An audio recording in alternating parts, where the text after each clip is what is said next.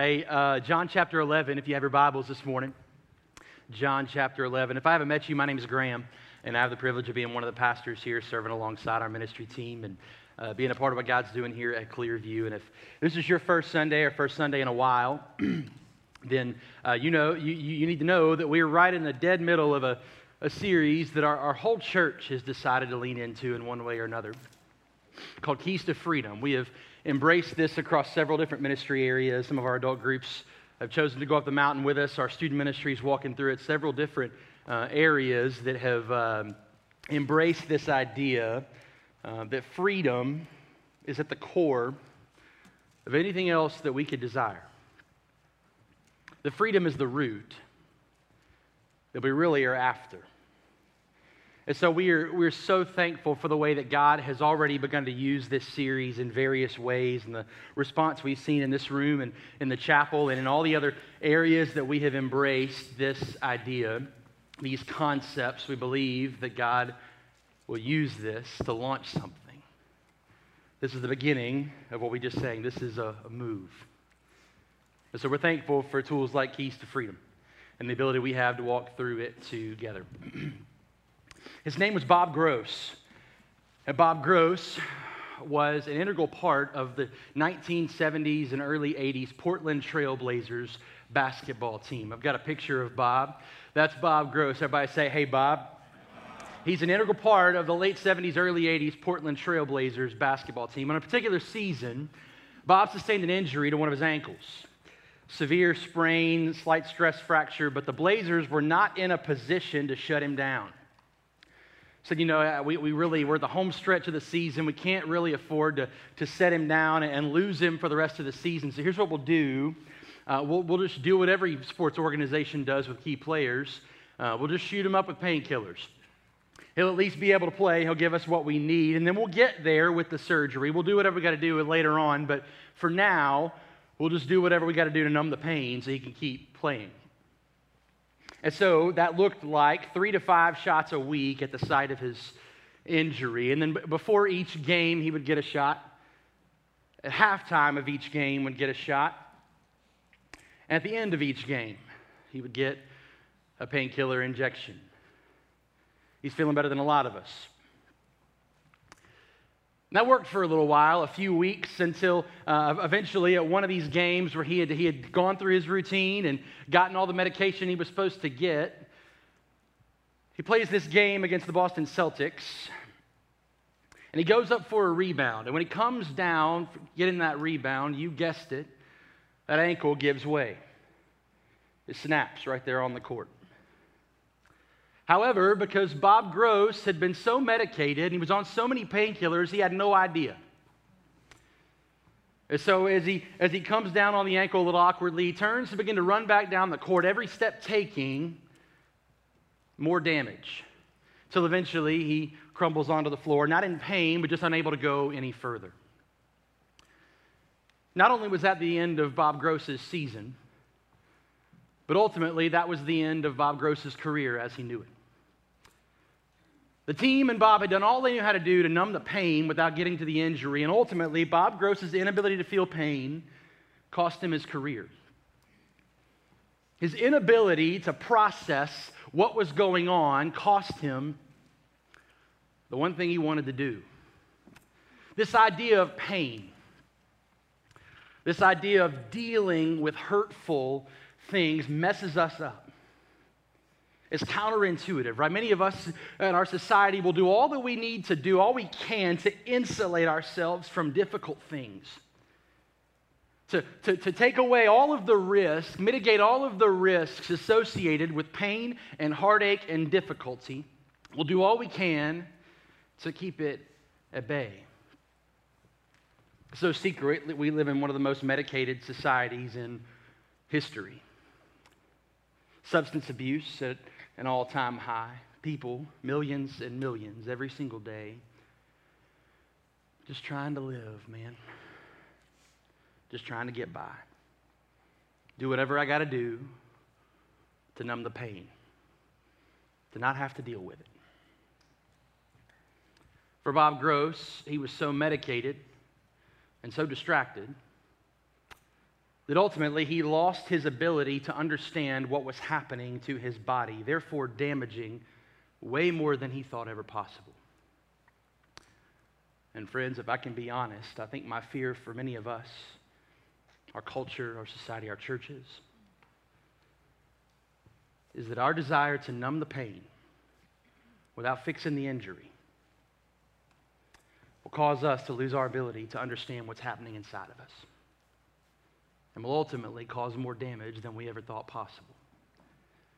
And so we come around this idea. The key this week that we've been studying in our groups and even this morning is called Healing Life's Hurts.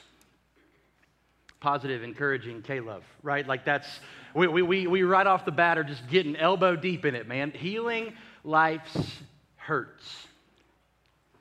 And when I thought this week about how do I tackle this, how do I come around it, obviously the workbook that we go through has several days worth of material. How do I come and get my hands around this concept? Who do I look to? I thought, who better to look to than the Master? Let's look at how Jesus handled grief, handled difficulty, handled difficult and hard things. What did he do in moments of pain? John chapter 11, you're there with me. We're going to read a lot of it because we need a lot of the story to be able to pull what we need from it. John chapter 11, beginning in verse 1, it says, "Now a man was sick, Lazarus from Bethany, the village of Mary and her sister Martha. Mary was the one who anointed the Lord with perfume and wiped his feet with her hair. And it was her brother Lazarus who was sick. So the sister sent a message to him and said, 'Lord, the one you love is sick.'" Lord, your friend, Jesus, your brother is sick. When Jesus heard it, he said, "This sickness will not end in death, but is for the glory of God, so that the Son of God may be glorified through it." And now Jesus loved Martha and her sister Mary and Lazarus. So when he heard that he was sick, he stayed, don't miss it, 2 more days in the place where he was. And then after that, he said to the disciples, "Let's go to Judea again." "Rabbi," the disciples told him, just a minute ago, the Jews tried to stone you. And your plan is to go back there again."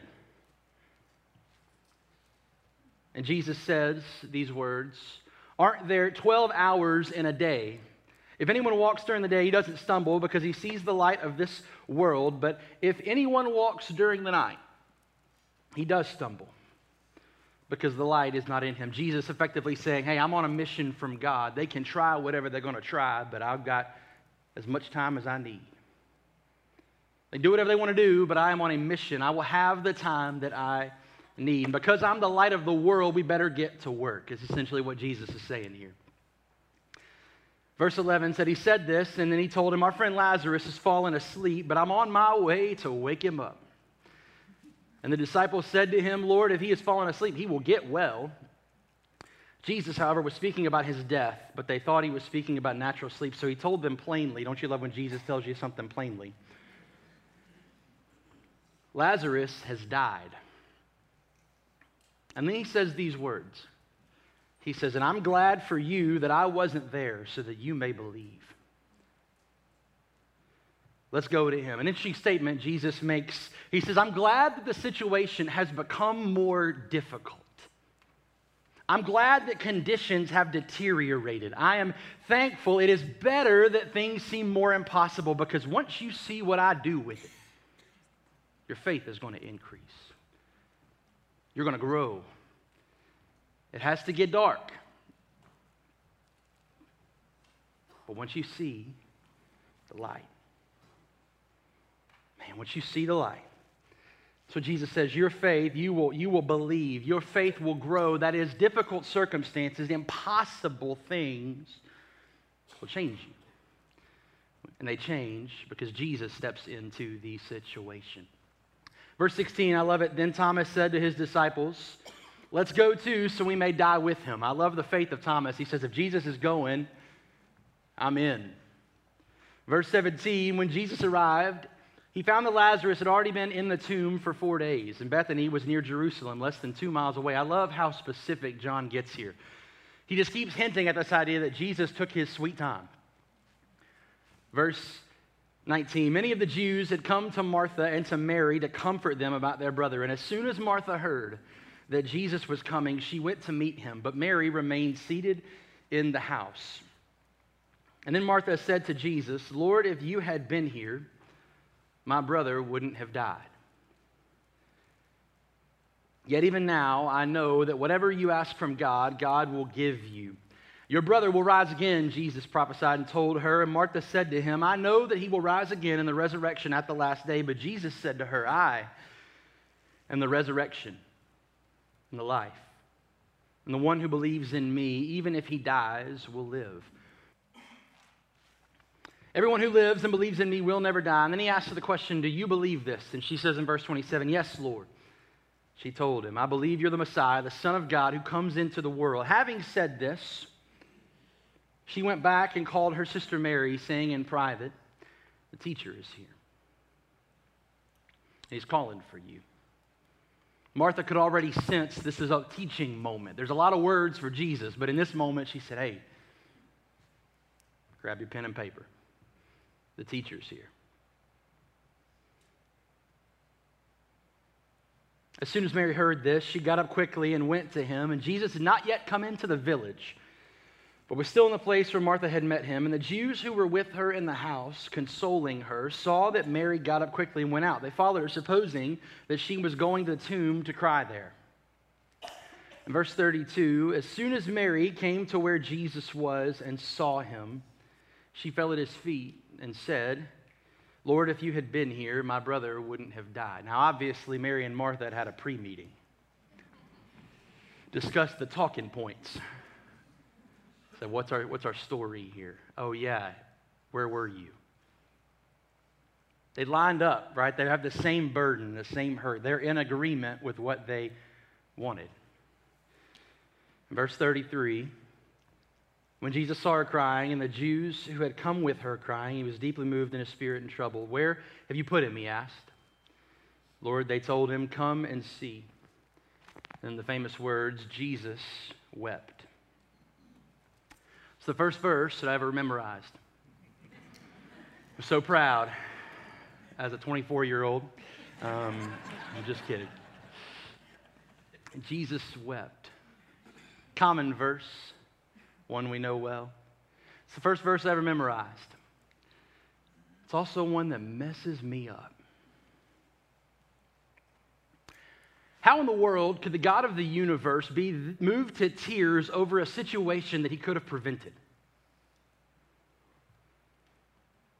How is it that if God is as mighty and as powerful and as sovereign as he says he is, then why is he so messed up over something that he could have controlled? And beyond that, you also have to remember that Jesus knows the end of the story here. Lazarus was always coming out of the grave. Jesus knew the outcome. He knew what he was about to do. So what's the deal here? Why the grief? Why the emotion? Why does he get so stirred up in his spirit? If he could have prevented it, and he didn't. He took his time. Lazarus died. If it was going to mess him up, it was going to hurt him, then why didn't he do anything? Why the grief? You see, the grief in this moment couldn't have been about Lazarus, because Jesus knew Lazarus was dead before he ever took a step into Bethany. The Bible doesn't say when Jesus saw Lazarus in the tomb, he wept. It's clear that they hadn't even made it to the tomb yet. It can't be about Lazarus in the tomb. The Bible doesn't say that. What does it say? When does Jesus get emotional? When does he weep? When does he get stirred in his spirit? When he sees the pain in his people. When his brothers and his sisters hurt. That's what messes him up. And it's in that moment that you and I find all the evidence we need to understand a little bit more about God, that he is a God who will sit with us in our pain. He's not worried about the outcome. He has a plan. He knows how it's going to go down, but he cares enough to sit with us and cry a while. He's not so busy carrying out the plan that he misses the people. He's not just so on a mission that he shows up and waves a magic wand and does what he needs to do and then moves on about his day. No, he doesn't condemn them for their emotions. And he doesn't tell them to toughen up. What does he do? He weeps with them. He weeps with them. Hebrews 4 describes Jesus as a great high priest who is, don't miss it, able to sympathize with our weaknesses. He gets it. He understands. In fact, the whole central theme of the book of John, found in the very first chapter, is that the Word became flesh and dwelled where? Among us. Jesus in human form. God in human form.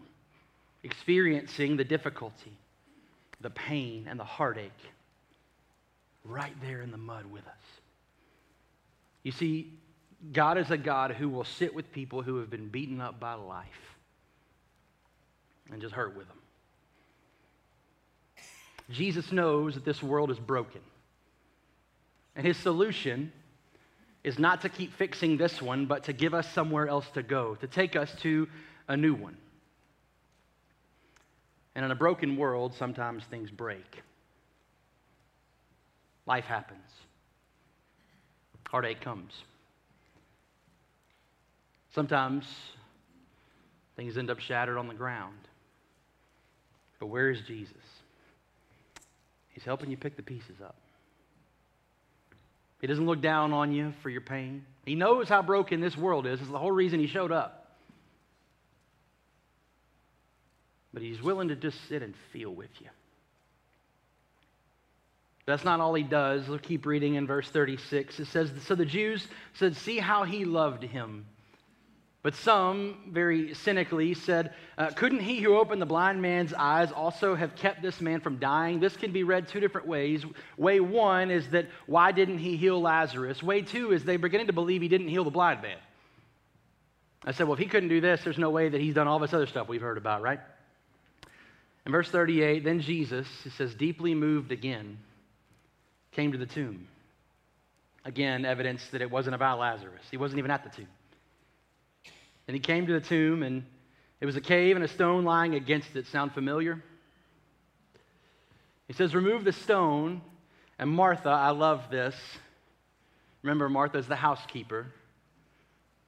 She says, hold on, that's going to stink. Take your shoes outside, my mama would say. She says, hold on. She said, Lord, there's already a stench because he has been dead for 4 days.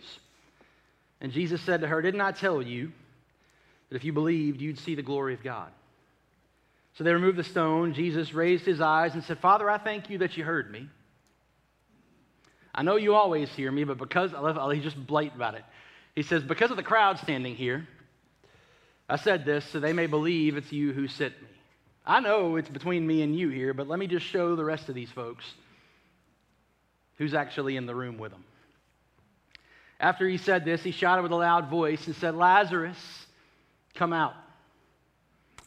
And the dead man came out bound, hand and foot, with linen strips and with his face wrapped in a cloth. And Jesus said to them, unwrap him and let him go. I'll be honest, for most of my life, I read this story and I just believed that the central character in all of it was Lazarus.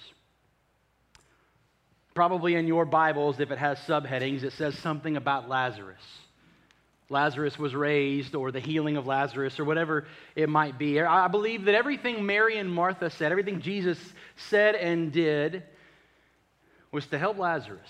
That he is the main character here. Even the kids' songs in Vacation Bible School, when they talk about Jesus raising Lazarus, it's all about Lazarus, right? My wife and I this week, I was telling her what I was preaching on this weekend, and she was like, there was this song when I was a kid from a guy named Carmen, about Lazarus. Real weird. Like, I listened to it and I was like, bro, this is a problem. I see why this dude doesn't do music anymore. So, is he dead? I hope he's not dead.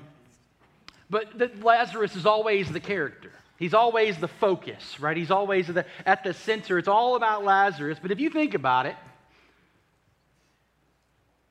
the guy literally didn't do anything. He was dead pretty much the whole time. In fact, the only thing he contributed to this story is dying. Like, that's all he did here. And yet we make the story about Lazarus. Jesus offers a different narrative in verse 40. Let's go back. He says, "Didn't I tell you," saying to Martha, "that if you believed, you would see what? The glory of God. Not if you believed you would get what you wanted. Not if you believed that you'd feel better about everything." Jesus didn't say if you believe you'll be happy again. He didn't even say if you believe then the pain will go away. No, there was a different agenda, a different purpose, a different reason for the miracle. He said if you believed, you would see the glory of God. Made no mention about what they were after. Because what they were after was the healing and restoration of their brother, and then eventually the resurrection of their brother. They had no idea what Jesus is doing in this moment. But that's what they were after. Life had let them down. They'd gotten beat up. Right? They had this issue, this circumstance, this pain that had been caused in their life that life had just brought. And it had stirred them up and caused so much anguish and grief. And they cry out to Jesus and they say, "Jesus, will you do this? I believe that you can. I'm asking that you will." It had become the focus. If I can just get Lazarus healed, if I can just get him well again, then all will be well. And then he didn't. The healing didn't come. It didn't happen. The thing that they thought was going to bring solution didn't happen the way they thought. What they had been depending on didn't come through. And when it didn't happen, hopes were dashed. Devastation set in. It created disappointment, discouragement, frustration. There's no shortage of stories like this throughout the biblical narrative, where pain comes in an unexplainable and really seemingly random way. I think back to Genesis. I think about a guy named Joseph. Joseph was about as arrogant as they came, telling his brothers from an early age, "Yo, I'm going to be your king one day. You guys are going to bow to me." We got a lot of Josephs in student ministry. Just kidding. Said, "You're going to bow to me," and what does the brothers do? They sell him. Gets sold into slavery, has to work as an exile, work as a slave, and then eventually he gets a little bit of power, and then Potiphar's wife lies on him. He has trial after trial, and yet in Genesis 45, when Joseph reconvenes with his brothers, what does he do? Hugs them, embraces them, says, "I know what you meant for evil, but God has used it. God has used me in a powerful way." I think about Job. I know we talk about Job a lot, but I still can't get over the idea that God and Satan were having a conversation, and he said, "What you up to?" And he said, "I'm just going to and fro, looking whom I can devour." And God said, "Have I got a deal for you?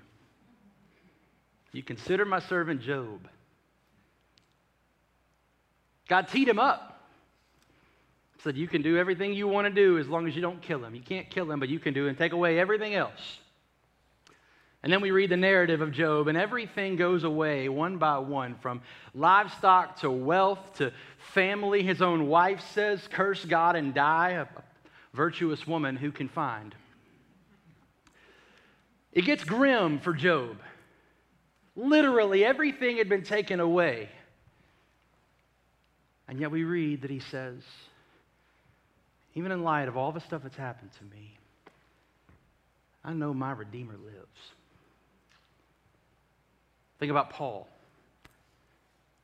He details in the letter to the Corinthians all of the different things that he had been through, from being shipwrecked to beaten to imprisoned to mistreat it in all kinds of different ways for the sake of the gospel. It's difficult for me to believe that God's priority in our life is comfort and convenience when you remember that half the New Testament was written from a prison cell. But Paul allowed himself to be poured out.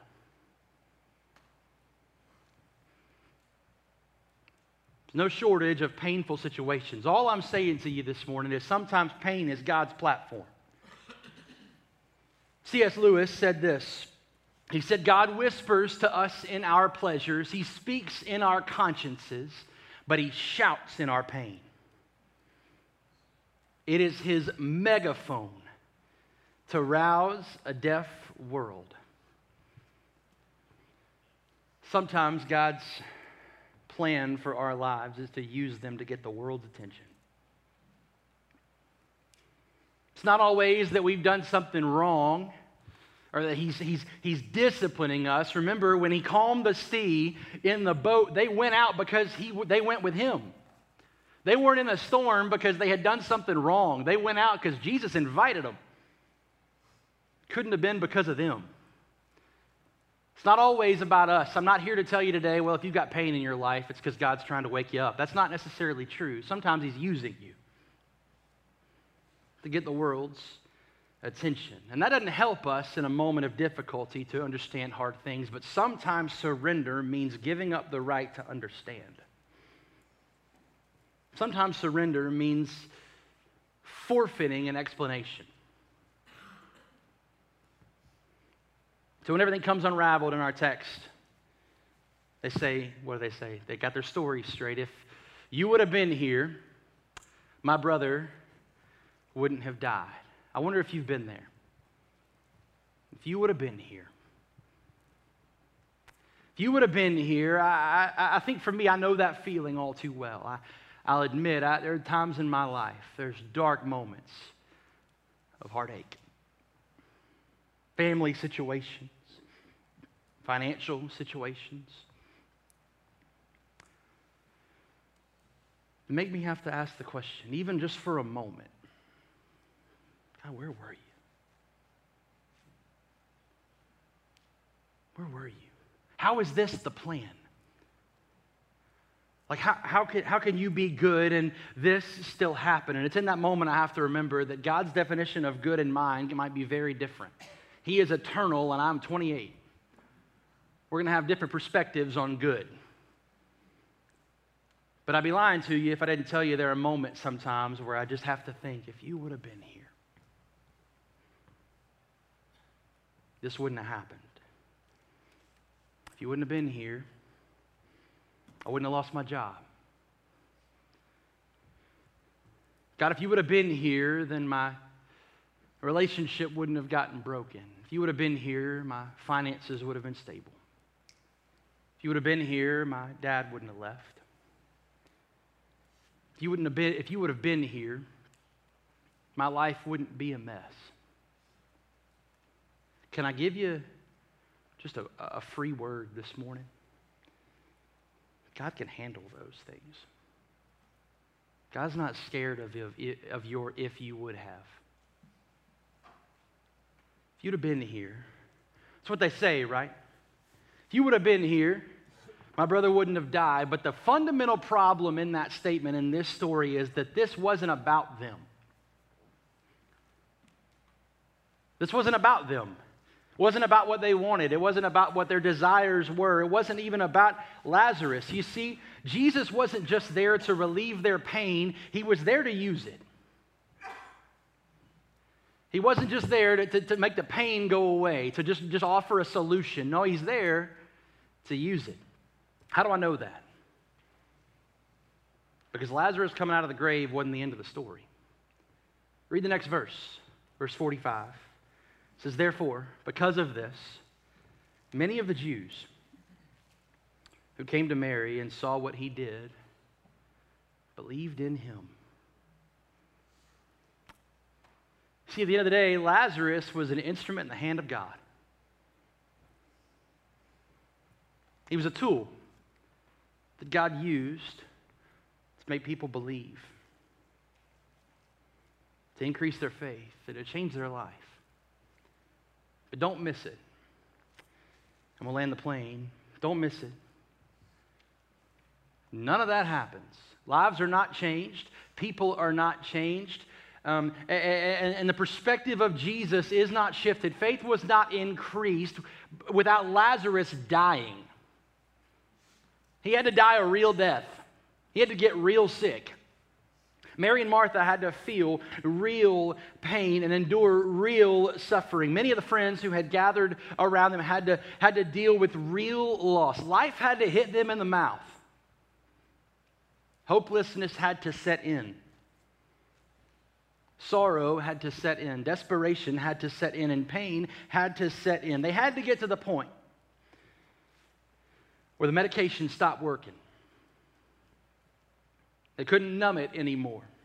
Backup plans had failed. Resources were exhausted. They had to get to the lowest point they could have ever imagined. Why? Because God has a way of showing you something in the valley that you never could have seen from the mountain.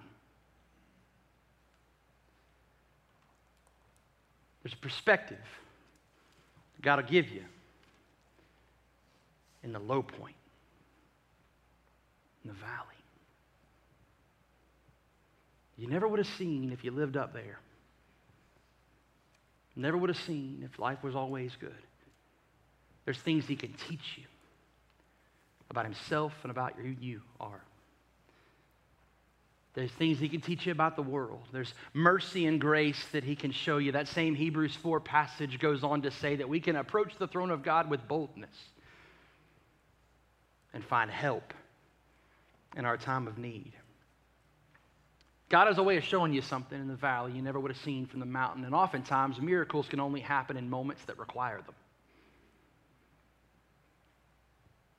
Jesus doesn't get to do the miraculous without the pain. There is no miracle without the mess, without the hurt. And so I'll be honest this morning, coming around this idea of healing life's hurts. And you think, you look at Lazarus, you look at Mary, Martha, whatever your minds are going towards, whatever my mind goes toward in this passage, trying to stay away from that Carmen song if I can. But you look up and you go, okay, so what? My brother didn't die, and I don't see Jesus walk into my neighborhood. So what does that mean? What do I do with that? In a room this size, in the chapel and online, anywhere else, man, there's no way that I could know the pain you're dealing with. I don't know what walked into the room with you this morning. I have no idea what might be burdening you, from a fractured relationship to a loss of a loved one or of a season of life, to divorce, maybe the weight of approval from a parent or a boss, a coworker, a child. Maybe it's abandonment. It's loneliness. It's a wayward son or daughter. It's a financial situation. It's an illness. It's maybe something much darker than that. I don't want to make light of any of it. I'm not trying to generalize it or minimalize it or anything like that. But here's what I do know. No matter how dark it is, the same God who sat with Mary and Martha in their darkest moment is the same God who wants to sit with you in yours. It's the same Jesus. And He has the same heart. He has a plan to fix it. He's not biting His nails over it. But He wants to come sit with you. He wants to come be with you in yours. Now, I realize I'm the young guy in the room. And so some of you may be thinking, it's easy for young buck to say, call me in 20 years when life's hit you a little bit further. And again, man, I know that there are things in this room that I can't begin to understand, and I'm not trying to. There are weights that you have been carrying that I know nothing about. I can't begin to comprehend the weight of your circumstance, your situation. There are things you have experienced and seen that I don't know, and I can't relate. But if you'd be willing to go to lunch, I can share with you some of mine. I've seen enough life to know that no matter what you're carrying, the Bible tells me that it doesn't belong with you. I don't know what's strapped to your back, but I know it doesn't belong there. 1 Peter 5 tells us to throw our cares upon the Lord. Elizabeth Elliot said, faith doesn't eliminate questions, but it gives you somewhere to take them. It doesn't eliminate doubt. It doesn't take away frustration. It doesn't make life easier. But it gives you a holy option. It gives you an alternative approach. And somewhere else, you can offload that stuff. So this morning, I don't have a list of self-help tips. I don't have like just do 1, 2, or 3 and you'll get to move on from difficult things and everything will be peachy in your life. I didn't bring that list with me. Check out Dr. Phil every day at 3 o'clock. It's not why I'm here. I don't have a take 2 of these and call me in the morning prescription I can hand you. And I don't even have an explanation for your individual struggle, whatever that is, that thorn in your side, that burden that you're carrying, quietly or publicly. I don't know. I can't explain all of that. I'm not going to sit here and say, just do 1, 2, 3 and call me in the morning. That's not what we're doing here. All I have this morning is a question. Is it possible that the hurt and the pain that we experience in our lives could actually be an instrument in the hand of God?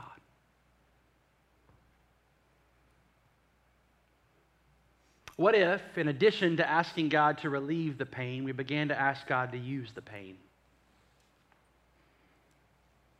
What if our lives could be leveraged? And that thing that has caused you so much pain 25 years ago or last week is the very thing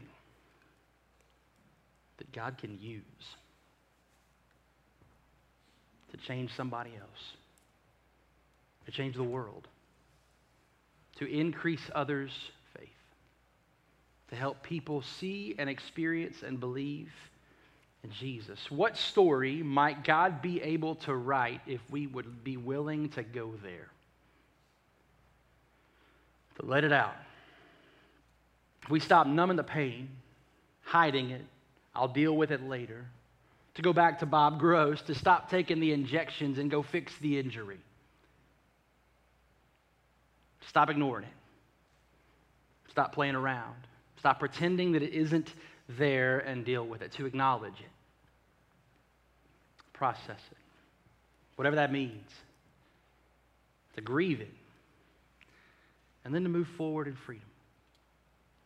I love that Jesus was willing to sit and cry, but didn't leave them there. He said, get up, we're going to the tomb. Hey, Lazarus, come hang. He didn't leave them in their pain, but he also didn't dismiss it. And I can promise you that Mary and Martha wouldn't trade a second of it. Because they got to see God do what only God could do. The beautiful promise this morning, friends, is you don't have to do any of it alone. In fact, you were never intended to. So in a moment, the band is going to come and play. Some of our ministry team is going to be available down front and here and in the chapel. And I'm not asking you this morning to come down here and unpack 30 years of pain and difficulty. It would be a little bit short-sighted to believe that you can undo 20 or 30 years worth of pain and frustration and heartache in 20 to 30 seconds. For some people, it's going to be a process. It's a journey. It's a road that you walk down. And I'm not asking you to take every step this morning, but I am asking you to take the first one. Whatever that looks like for you. Maybe for you, that is just being willing to come down to the altar and to pray with somebody. To agree with brothers and sisters and let brothers and sisters do what brothers and sisters do. You don't even have to air it out. You just say, hey, would you pray for me? Would you ask God to give me strength? We'll do it. Maybe for you, you be honest and say, hey, I know that God knows about this stuff, but I've never actually handed it to him. I know he's aware of it, but I've never had a moment where I said, Jesus, you're going to have to take this. And maybe your step this morning is just coming to that point. Saying, God, I don't know what to do, but I know it doesn't belong in my hands. Maybe that's your step. You get down on the altar and you say, Jesus, I'm going to give this to you. I know you've known about it, but I've tried everything I know how to try to find relief, and it ain't working. I'm out of options. I'm handing it over. Maybe for you, your first step is that, hey, there's a pain that I feel like I've processed, but I'm not ready for God to use it yet.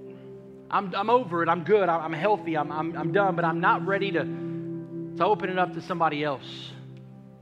But maybe your prayer becomes, God, would you give me the courage to let you use it? Would you let me step up and say, I don't know what happened. I didn't do anything about it. I just gave it to the Lord, and he healed it. And let him use it. Maybe that's your step. Whatever that looks like for you, wherever you might find yourself, the best news that I can give you this morning is there's nothing too messy, nothing too dark, nothing too broken, that God can't redeem it. That happens to be his industry. But he won't redeem what you don't release.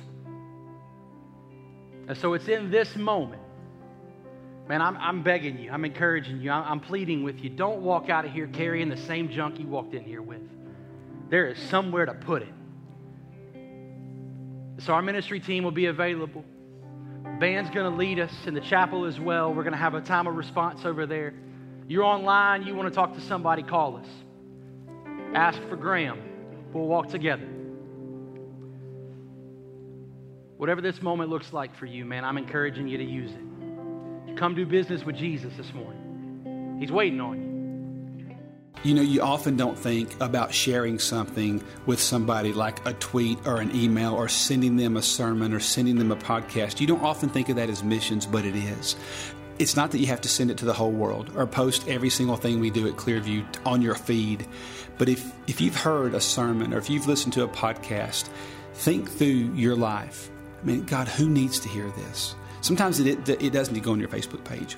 Sometimes it needs to go on your Twitter. But sometimes just a simple text to one person can make all the difference in the world. Is sending them the Word of God in real time. Share it. You'd be surprised how far it goes.